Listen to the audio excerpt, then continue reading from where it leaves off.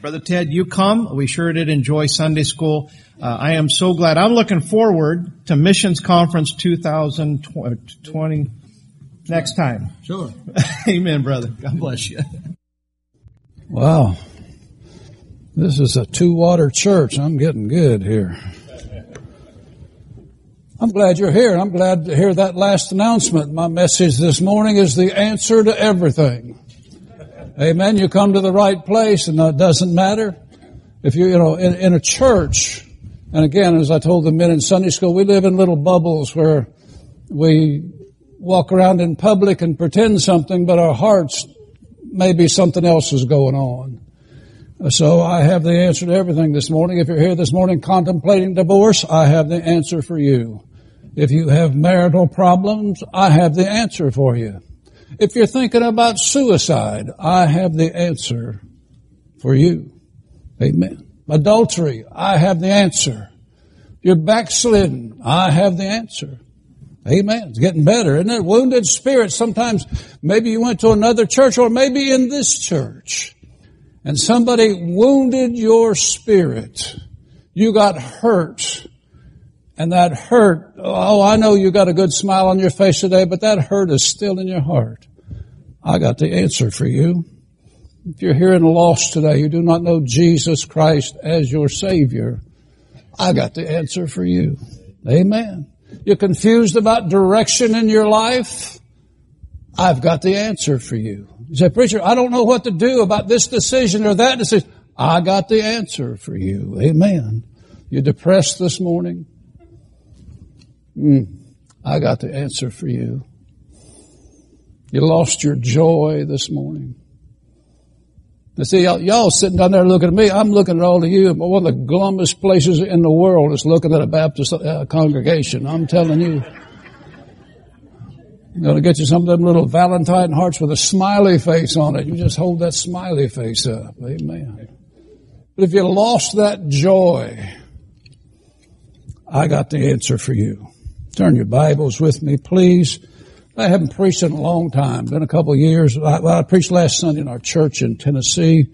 And I am not the pastor of that church, but that was the first time in about 2 years I preached anywhere. So this is the second time. And Brother Randy didn't tell me when to quit. So y'all in trouble. Amen. I got a load for you this morning. And, by the way, as far as missions is concerned, I'm recruiting. So y'all be forewarned. Amen. I'm getting ahead of myself. I want to thank the church for the accommodation, your prayers and support through the years and the good meals we're enjoying down here and good fellowship. Thank you so much. All right. We're in Luke. We'll start about, let's start about Luke chapter 9, verse 57. Verse 57. As I tell the New Gideons, just because I got white skin doesn't mean I'm telling you the truth. Okay? Open up your Bible and look. Yeah, this is old-fashioned church. It's not on the screen. You have to find it. Amen. Matthew, Mark, Luke. You'll get it. Luke chapter 9, verse 57. And it came to pass as they went their way, a certain man said to him, Lord, I will follow thee whithersoever thou goest. And Jesus said, foxes have holes and birds of the air have nests, and the Son of Man hath not where to lay his head. And he said unto another fellow, follow me. And he said, Lord, suffer me first to go and bury my father. Now you have to understand his father was not dead. If he was dead, he wouldn't be there. They had to be buried by 6 o'clock in the evening. So his father wasn't dead. What he wanted to do was go and wait till his father dies so he could get his inheritance. Okay, and Jesus said unto him, let the dead bury the dead, but go thou and preach the kingdom of God. And another said, Lord, I will follow thee, but first let me go and bid them farewell that are at home at my house. And Jesus said, no man having put his hand to the plow and looking back is fit for the kingdom of God. Chapter 10, verse 1. And after these things, after he said all these things about following him, he said, after these things the Lord appointed other 70 also and sent them 2 and 2 before his face unto every city and every place whither he himself would come. Therefore said he unto them, the harvest is truly is great, but the laborers are few. Pray ye therefore the Lord the harvest that he would send forth laborers into his harvest. Go your ways. Behold, I send you forth as lambs unto wolves. Let's pray. Father, we love you this morning. Thank you, Lord, for that wonderful, special, and God, the good, warm fellowship and good, warm spirit that's here in this church this morning. I'd ask God, Lord, God, help me this morning. I pray, God, you speak to my heart, and Lord, touch hearts. I pray in Jesus' name. Now, being a missionary and preaching missions a lot, it always bothered me when I go into churches and you see the glum faces and there's not much joy. And somebody shakes your hand and they say, how you doing, brother? And they're talking to somebody over here and shaking your hand. Or you go into a pastor's office and he's got his phone out and he's texting somebody and he said, you're in there to talk to him about what he wants for the service. He said, go ahead, brother, I'm listening, but he's still on his phone texting. Y'all with me today? Somehow or other, it just seems like his heart is not there in the thing. And that bothered me. And then you get into services and you see God moving among the people. You see people whose hearts are touched, but then you give an invitation and nobody comes. And I thought, Lord, why is that? And then you get up and say things. For instance, there are 7.42 billion people in this world, and 3.15 billion of them are lost. Y'all with me this morning? Does that bother you? I mean, does it really bother you? I mean, just don't shake your head and say yes, and because that's the spiritual thing you want me to hear. I mean, really, in your heart, does it bother you to know that almost half the world is lost? There was a time in America when if somebody would stand up and say that, the altar would be flooded. And the people would gather around and they would pray. And what they would pray is Isaiah chapter 6. And they said, and they heard the voice of the Lord and said, whom shall I send and who will go for us? And then said I, here am I, send me. I realize that all of us can't be in the ministry and all of us can't go to the mission field, but all of us can be a witness for Jesus Christ. And I told the men this morning that the church is the boot camp for the army of God. Now listen, I was in the army, and if y'all take a look at my wife's book, in the back for the, she wrote it, but in the back for the men, she put 14 pages of pictures. Hey, y'all get that in a minute. But there's a picture of me and I've got an army uniform on. I volunteered to go and fight in the United States Army. To do that, I had to go to a place and tell a man that I'm volunteering to fight for my country. What we need in America or need in the church is a few volunteers. You say, well, God knows my heart. That's the problem. God knows your heart. But you get up and you give this plea about the need for missionaries around the world. And people hear you or look at you, and then they look at their watch and they say, man, the football game's going to be on shortly. Why don't you hurry up? I mean, it's getting late around here. We already been here 10 minutes. And you back your car in your parking space so you can be the first one out of the parking lot. Oh, my friend, somewhere along the line, we've missed it. We have missed it. I have here somewhere. Well, it looked good when I was sitting, there it is, when I was sitting on the seat. This is a drawing, and it's made by the American Baptist Foreign Mission Society, and the date on it is 1814. And what's on this little thing? There's an altar there. And there's the ox. And there's a plow. Now, the ox can either pull the plow or he can be sacrificed on the altar. And their little slogan on here and the little ribbon across the top, and it says, service or sacrifice, ready for either. Ready for either. Where did that desire go to serve God? Where did the joy go in your life? You remember when you were first saved? Man, I'm telling you, I got saved, my wife and I got saved the same night, March the 7th, 1978, in our living room in West Alexandria, Ohio. We'd been married, 10 years, 15 years, whatever, I guess 10 years at the time. And the day I got saved, or the evening I got saved, I just felt so relieved when I had asked God to forgive me. Forgive me of those sins and to save me, and it's like a giant boulder lifting off my shoulders. Y'all remember that? Yeah. I'm sure it happened to your life just like it did mine. And your heart is just filled, really you're filled with the Spirit of God, and all your problems just seem like trivial nothing. And you were ready to witness to anybody who would move. Remember that? Wasn't that good? How long has it been since you had that joy again? How long has it been? So I was wondering what the problem is. Why is it that believers commit suicide? Why is it that believers get divorced? Why is it that believers are not heartbroken for the lost around the world?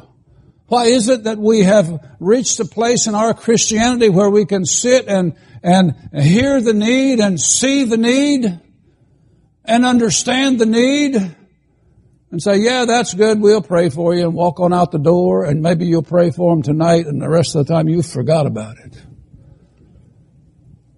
What is the problem here? Well, I promised the men I was going to tell them who the first American missionary was.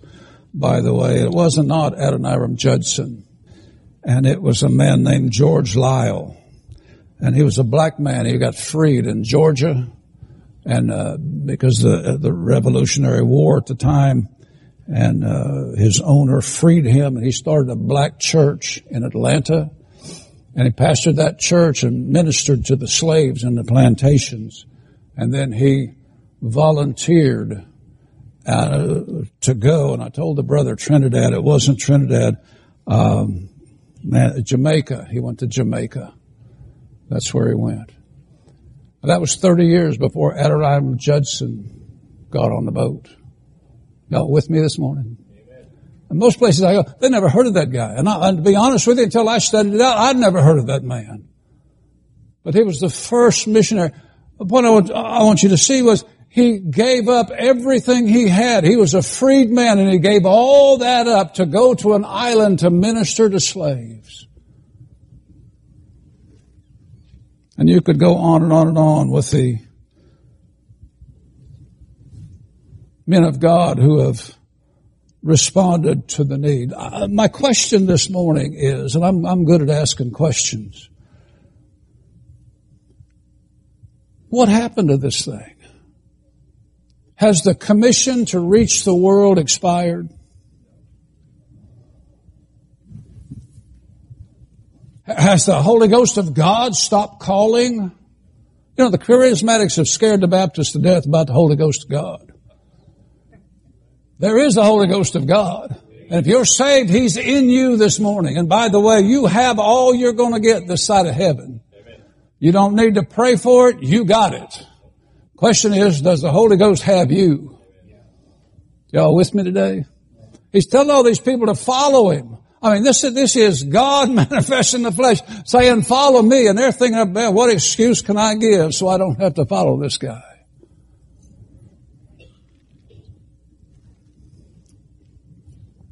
So the commission is not expired. Well, it must be the plan of God then. Maybe the plan of God's wrong. Preacher, how many Baptist churches did you tell me were in this area? 115. 115 Baptist churches.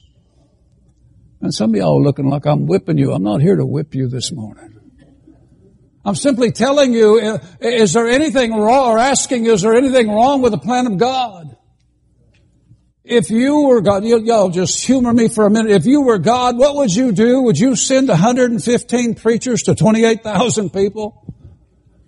And leave whole countries with no gospel witness whatsoever? Would you do it that way? Would you plan it that way? I understand we're not God, and I'm not trying to be flippant about this thing. But I'm saying, is there a problem with the plan of God? America has more preachers per capita than any place in the world, and 9 times out of 10, when a man surrenders to the ministry, he said, well, what are you going to do? I'm going to start a church down the street. You need another church in Statesville, North Carolina, like I need a hole in my head. Amen. That's the problem. That's the problem. God uses the local church. I told you this today, that you all were a boot camp for the army of God. I believe that with all my heart. I believe it. So why is there no response? Why is there no burden? And why is God not calling among you? Any of y'all, you men, probably you ladies too, are probably packing iron this morning, but y'all shooters, you ever go out to the rifle range or out to the range to, what do you take with you besides your ammunition and your gun?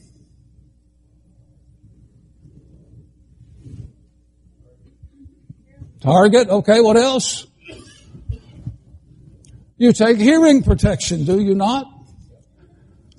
And you walk up to that range, man, you can hear bang, bang, bang, bang, bang, bang, bang, bang, bang. And you put that hearing protection on and it's bang, bang, bang, bang, bang, bang. Christians, when we get sin in our life, the problem, the reason we don't respond is that the sin has dulled our hearing. Now listen, man is body, soul, and spirit. Y'all with me? Okay. That soul is mind, will, and emotions, and somewhere in there, you can put it wherever you want. It doesn't matter to me. But somewhere in there, there's a conscience. Saved have it, the lost have it. You have a conscience. And we say, God speaks to our heart. But what God speaks to, the Holy Ghost of God speaks to that conscience. And the Bible says that conscience can be pure. That conscience can be defiled. And that conscience can be seared. I don't have time to get into all the theology about it. But I want you to understand this morning, the problem in the church is there's no fear of God anymore. There's no fear of God. The Bible says the fear of God is the beginning of wisdom. The Bible says fear of God is the beginning of knowledge. If you read the book of Proverbs. But there's no fear of God. Second problem is there's no fear of God and there is no repentance. I understand 1 John 1:9. If we confess our sins, He's faithful and just to forgive our sins and cleanse us from all unrighteousness. And when God does that, you're made clean. You have that pure conscience again. Because the mercies of God, He has forgiven you that sin. He has wiped it away. When you get saved, if you're lost here this morning, when you get saved, the reason you feel that joy in your life is that God is wiping that sin away, and instead of, for illustration purposes, instead of being black with sin, it's white. The Bible says it's whiter than snow. And so all that guilt is taken away and you feel so light and so free and you feel so so good and so happy, and your joy fills your life, and all of a sudden this lady you've been living with 30 years that you've been snapping at and grumpy with, man, she looks pretty good again. Y'all with me this morning? Because what you have done is you have confessed that sin. Now listen, there's more to it than just opening your mouth and confession. In New Guinea, we have when somebody gets saved, we say, Oli Tanim Bel. Well, in the New Guinea Pidgin, Bel is your heart and Bel is your stomach. Either one, depending on the context you use it in. But when you confess that sin, you need to Tanim Bel. You need to turn around and get away from that thing. It's not, well, God forgive me and go back out and do it again. That's not it. Because when you pray and say, God forgive me of this thing, and you go jump right back in it, listen to me, well, there is no repentance there. There's no turning from that sin.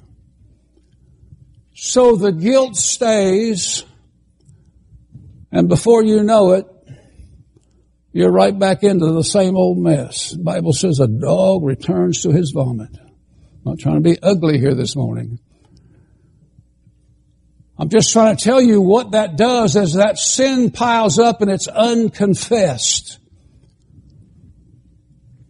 Y'all humor me for just a minute. Would you put your hand over your ears?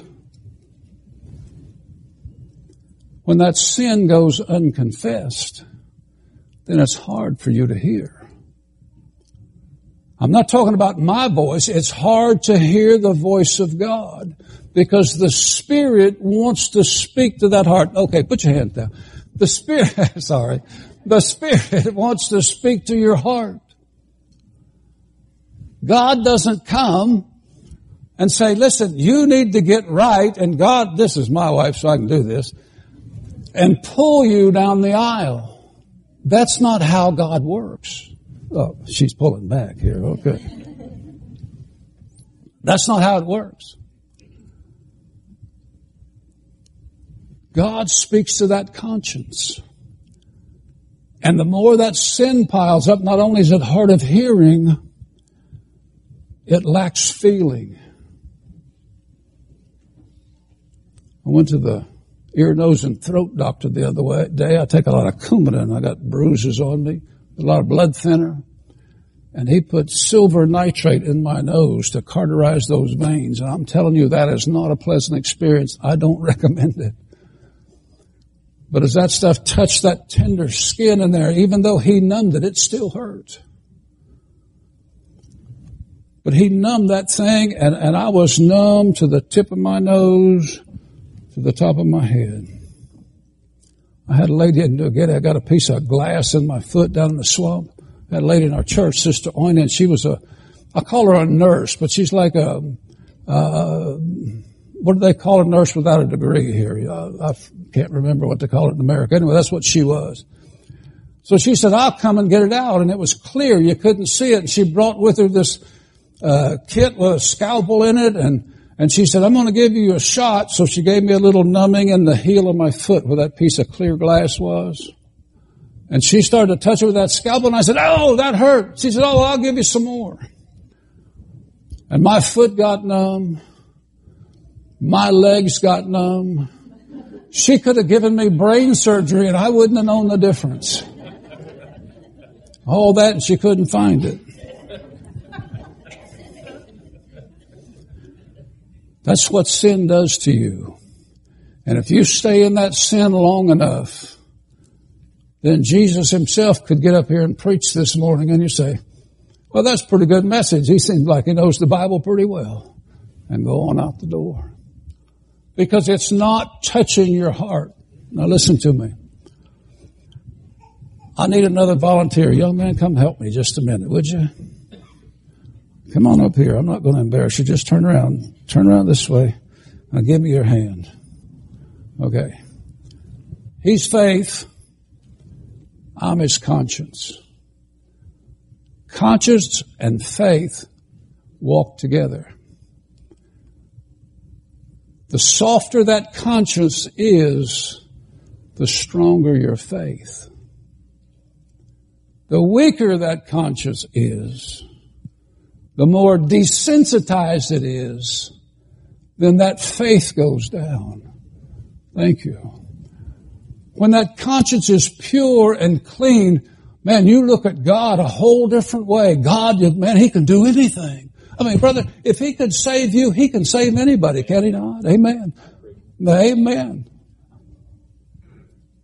Because you're looking at Him with a pure conscience. And man, we were praying here last night and I'm thinking, man, we are talking to the God that created the universe. And it actually frightened me. I know we're supposed to go boldly before the throne, but it frightened me to understand how small that I am and who we are putting these petitions before.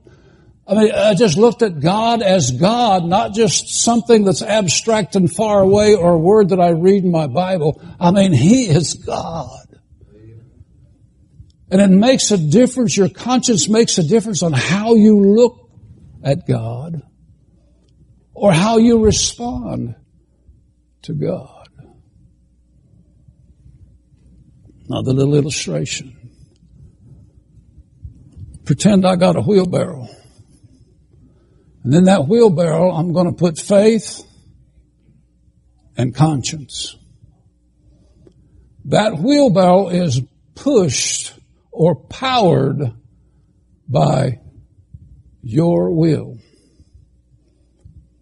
Y'all with me so far? Say, preacher, I'm looking for direction. And the Holy Ghost of God, He's the traffic cop. And He's saying, this way, go this way. Come on, go this way, go this way. And your will is pushing your conscience and pushing your faith. And that conscience is, you hear a bit of what God wants to say, but man, that will doesn't want to go that way and follow God. That will wants to go this way. The problem is your will is pushing faith and conscience. Jesus, when He got in the garden, remember what He prayed? He said, Lord, let this cup pass from me, but not my will, but Thy will be done.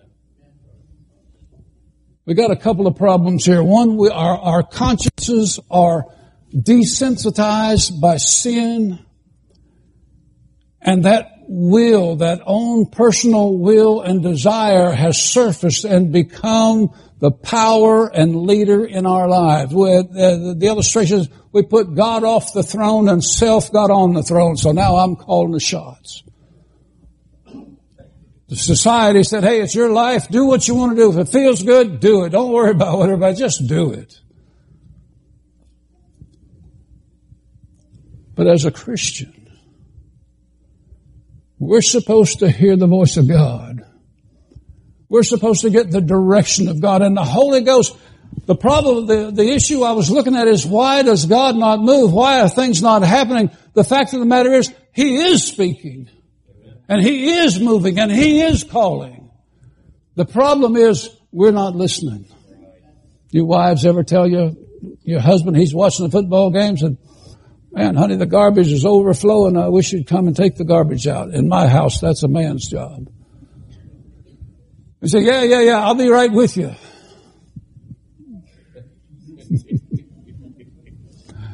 Yeah, it's still overflowing when that game's over 2 hours later. Say, did you hear? Well, yeah, but it's a little thing. We need to get in a point in our lives where we listen to the voice of God. Now, God speaks. We're supposed to listen. And we're supposed to respond. Oh man, that purged heart, it's so wonderful. It's so good. It's so clean. If you leave it like it is, it goes from being seared or desensitized to being evil. And then you start to read your Bible and it's just words, because every time you read a verse, it convicts your heart. And so you quit reading that Bible. You quit praying. You don't want to come to church anymore. But when you get right with God and you get that conscience cleared, boy, this thing becomes so sweet. The Word of God just opens up and listen, I've been in ministry 37 years. And I'll read it sometimes and I thought, man, I never saw that before. And God just opens up something else and just, you get fed by the Word of God. And then you pray and it doesn't feel like you're praying to the step over here. It feels like you're praying to God Almighty. Here's the problem. You ladies, when you have cleaning to do, there's two types of cleaning that you do. If your husband came home and said, Brother Ted's coming for lunch, him and Sister Lynn are coming for lunch on Sunday. The first thing you think about is, does my floor need to be vacuumed? Make sure the bathrooms are clean. Have a good clean towel out for the guest. What am I going to fix? You're thinking about all those things. And just because Brother Ted's just going to be there for an hour or so and then he'll be gone. So as my wife says, you just clean on top. But man, when springtime comes around, it's time for the men to leave the house because now she don't want to do surface cleaning. She doesn't just want to dust the coffee table. She wants to get down there deep and she wants to move the furniture. She wants to she wants you to wash the windows. Y'all know about that? I mean, man, we get to doing that thing. And seeing that, and she wants everything washed. She wants everything cleaned. She doesn't do that every day, but about once a year they call it spring cleaning. And that's where you just don't wipe off the surface. That's where you get way down where that dirt is hiding. Most of the time when we pray and ask God to forgive us, we are just wiping off the top. That's all we're doing. But way down deep, way down in the little corners of your life, way down where nobody sees but you and God, there's still sin there. Listen, people, that's why people get depressed. That's why people get divorced. Because they look at their lives and they think, man, listen, I went and prayed, but there doesn't seem there's no hope. But the problem is you didn't get way down deep. You didn't clean out those corners and take everything out of the cabinet and make sure there's no roach eggs in there or whatever you all find in there. You got to get way down deep where light hasn't shined for a while. And you need to get on your face before God. And you need to confess that sin, not to me, not to this preacher, but to God. And what happens is, He will take that sin and in His mercy and grace, He'll wipe you clean again. And boy, that joy comes back. That fellowship with God comes back. Your prayers start to get answered. You remember that little boy got lost down here last week? And they found him. I don't know where that was in North Carolina, but somewhere. You know what he said? He said, God sent me a bear to hang out with. Now, I don't take credit for that, but the other night, about 3 o'clock in the morning, God woke me up. And the first thing I thought about was that little boy, and I said, God, protect that boy. Amen. And then I read yesterday that he was hanging out with a bear. Is God good or what? Now please don't misunderstand, I don't take credit for that, but I figured that was an answer to my prayer. And it gave me joy that God answered my prayer. Listen, you get into a church service and somebody says, brother, I got to praise God. I prayed for this and God answered my prayer. And you go over here and, well, I'll come this morning and they were going to do a heart transplant on me 2 months ago. And you look at me this morning and here I am. Now I'm not declaring New Testament apostolic healing. I'm not doing that. I still take 14 pills a day. But brethren, I can walk from my car in here and I can preach to you for 30 or 40 minutes and it's just glory to God. But wouldn't you like to have something in your life that you can stand up and say, hey man, God answered my prayer? When's the last time God answered your prayer? Listen, I'm not speaking to your head this morning. I'm speaking to your heart. The problem is there's no fear of God. The problem is there's no repentance from sin. The problem is the church as a whole and man as a society has closed their ears and the Holy Ghost of God is pleading. Bible says in Proverbs, wisdom crieth in the streets. How long, ye simple ones? Oh, my soul, wisdom is crying this morning. And God wants to clean you of that sin. God wants to renew that fellowship. God wants to restore unto you the joy of your salvation. God wants to pull you close and hug you and hold you tight. You say, preacher, that's the problem. Where do I get the answer? Right here. On that altar. Not confessing to me, but confessing to Almighty God. I got a preacher friend in Ohio. He said, if God speaks to you, you need to respond. And if God doesn't speak to you, you need to respond. Is God speaking to your heart this morning? Have you got an issue with a brother or sister? Are you depressed? Thinking about suicide?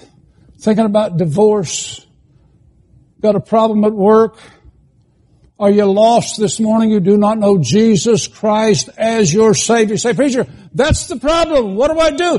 Leave your seat and walk down here and somebody will take a Bible and show you how to get your sins forgiven, that conscience cleaned and renewed, and find the joy in your life. Where do you stand this morning with God? Are you on speaking terms? He said in our text, follow me. You got the Holy Ghost. Does the Holy Ghost have you? Who's pushing your wheelbarrow, you or God? My friend, the answer is right here. I'd ask you to stand with me if you would, please. Brother, do you mind if I give the invitation? Is that okay? If the sister, if you'd come and just play a song, we don't have to sing, it's okay. She's just going to play a song. Now listen, people, the altar's open. I'm not waiting on you at the altar this morning. God is waiting on you. And that joy is a prayer away. Y'all mind the Holy Ghost of God this morning? If God spoke to your heart, sister, if you just play for me, please.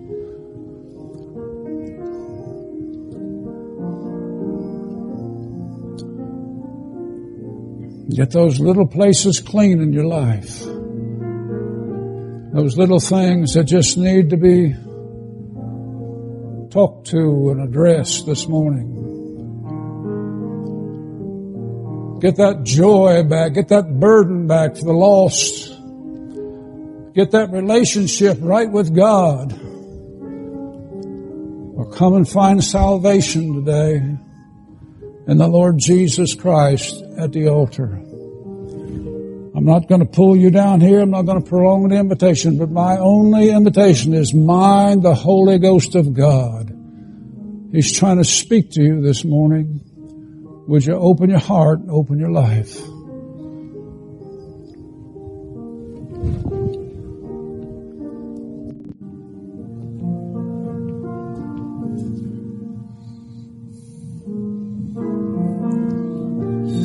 pianist continues to play. Have thine own way, Lord, have thine own way. That's the invitation song. That's the invitation.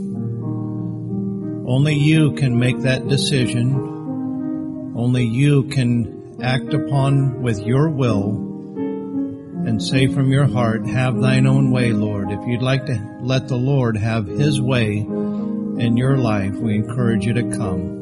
Make a commitment, make a decision, respond from the heart. Step out in the aisle. Come on down here to these steps, the altar we call it. Present yourself as a sacrifice to God.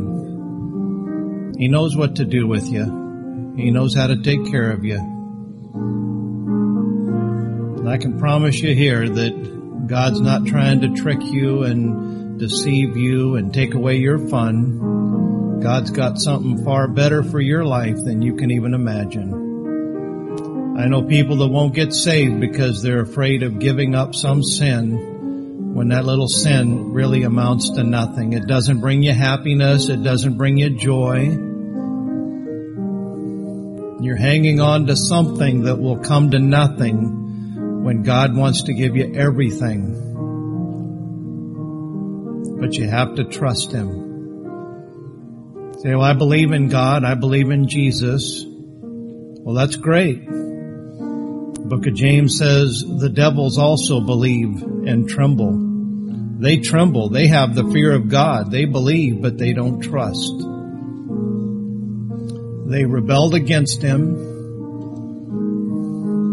And that has been Satan's plan. His plot is to cause the entire human race to rebel against God. If you're pushing your wheelbarrow, if you're pushing your life, then that is rebellion. You don't have to be shaking your fist at God to be a rebel. I've seen it in young people. I've seen it in teenagers. I've seen teenagers give me happy talk. Yes, sir. No, sir. Sound real respectful and then walk away and smirk and smile and never even plan on doing what they said that they would do. I wonder if you're treating God the same way, giving Him happy talk. Yes, sir. But down deep, you're not one bit interested in what God has for your life. You need to come to this altar. You need to respond. No one can do it for you. I remember, like what Brother Ted was saying, I spent all of my high school years, I was saved, but my conscience had gotten so numb to God that I'd sit in a church service and I was totally disinterested. If the preacher said, come to the altar, if God speaks to your heart, I didn't even pay any attention to it because I didn't remember God speaking to my heart.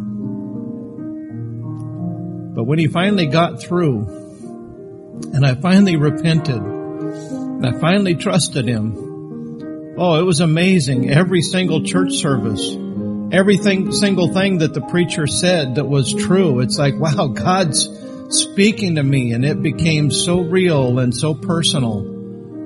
And it brought so much joy and happiness in my life. I was already saved, but boy, I thought I got saved right there because now all of a sudden my clear conscience, I was hearing the voice of God. You know what? There may be someone here today that you're saved, but God's not speaking to your heart.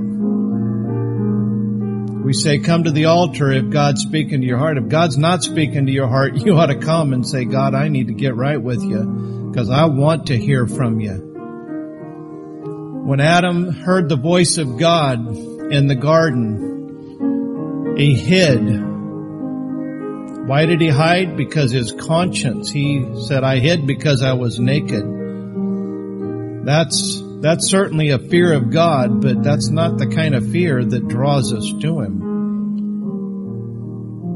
You know, even in spite of that, God clothed Adam.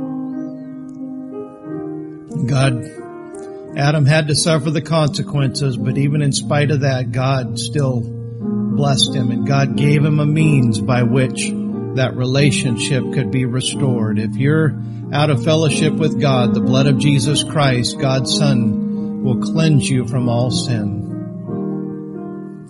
Wonderful news, folks. Wonderful news.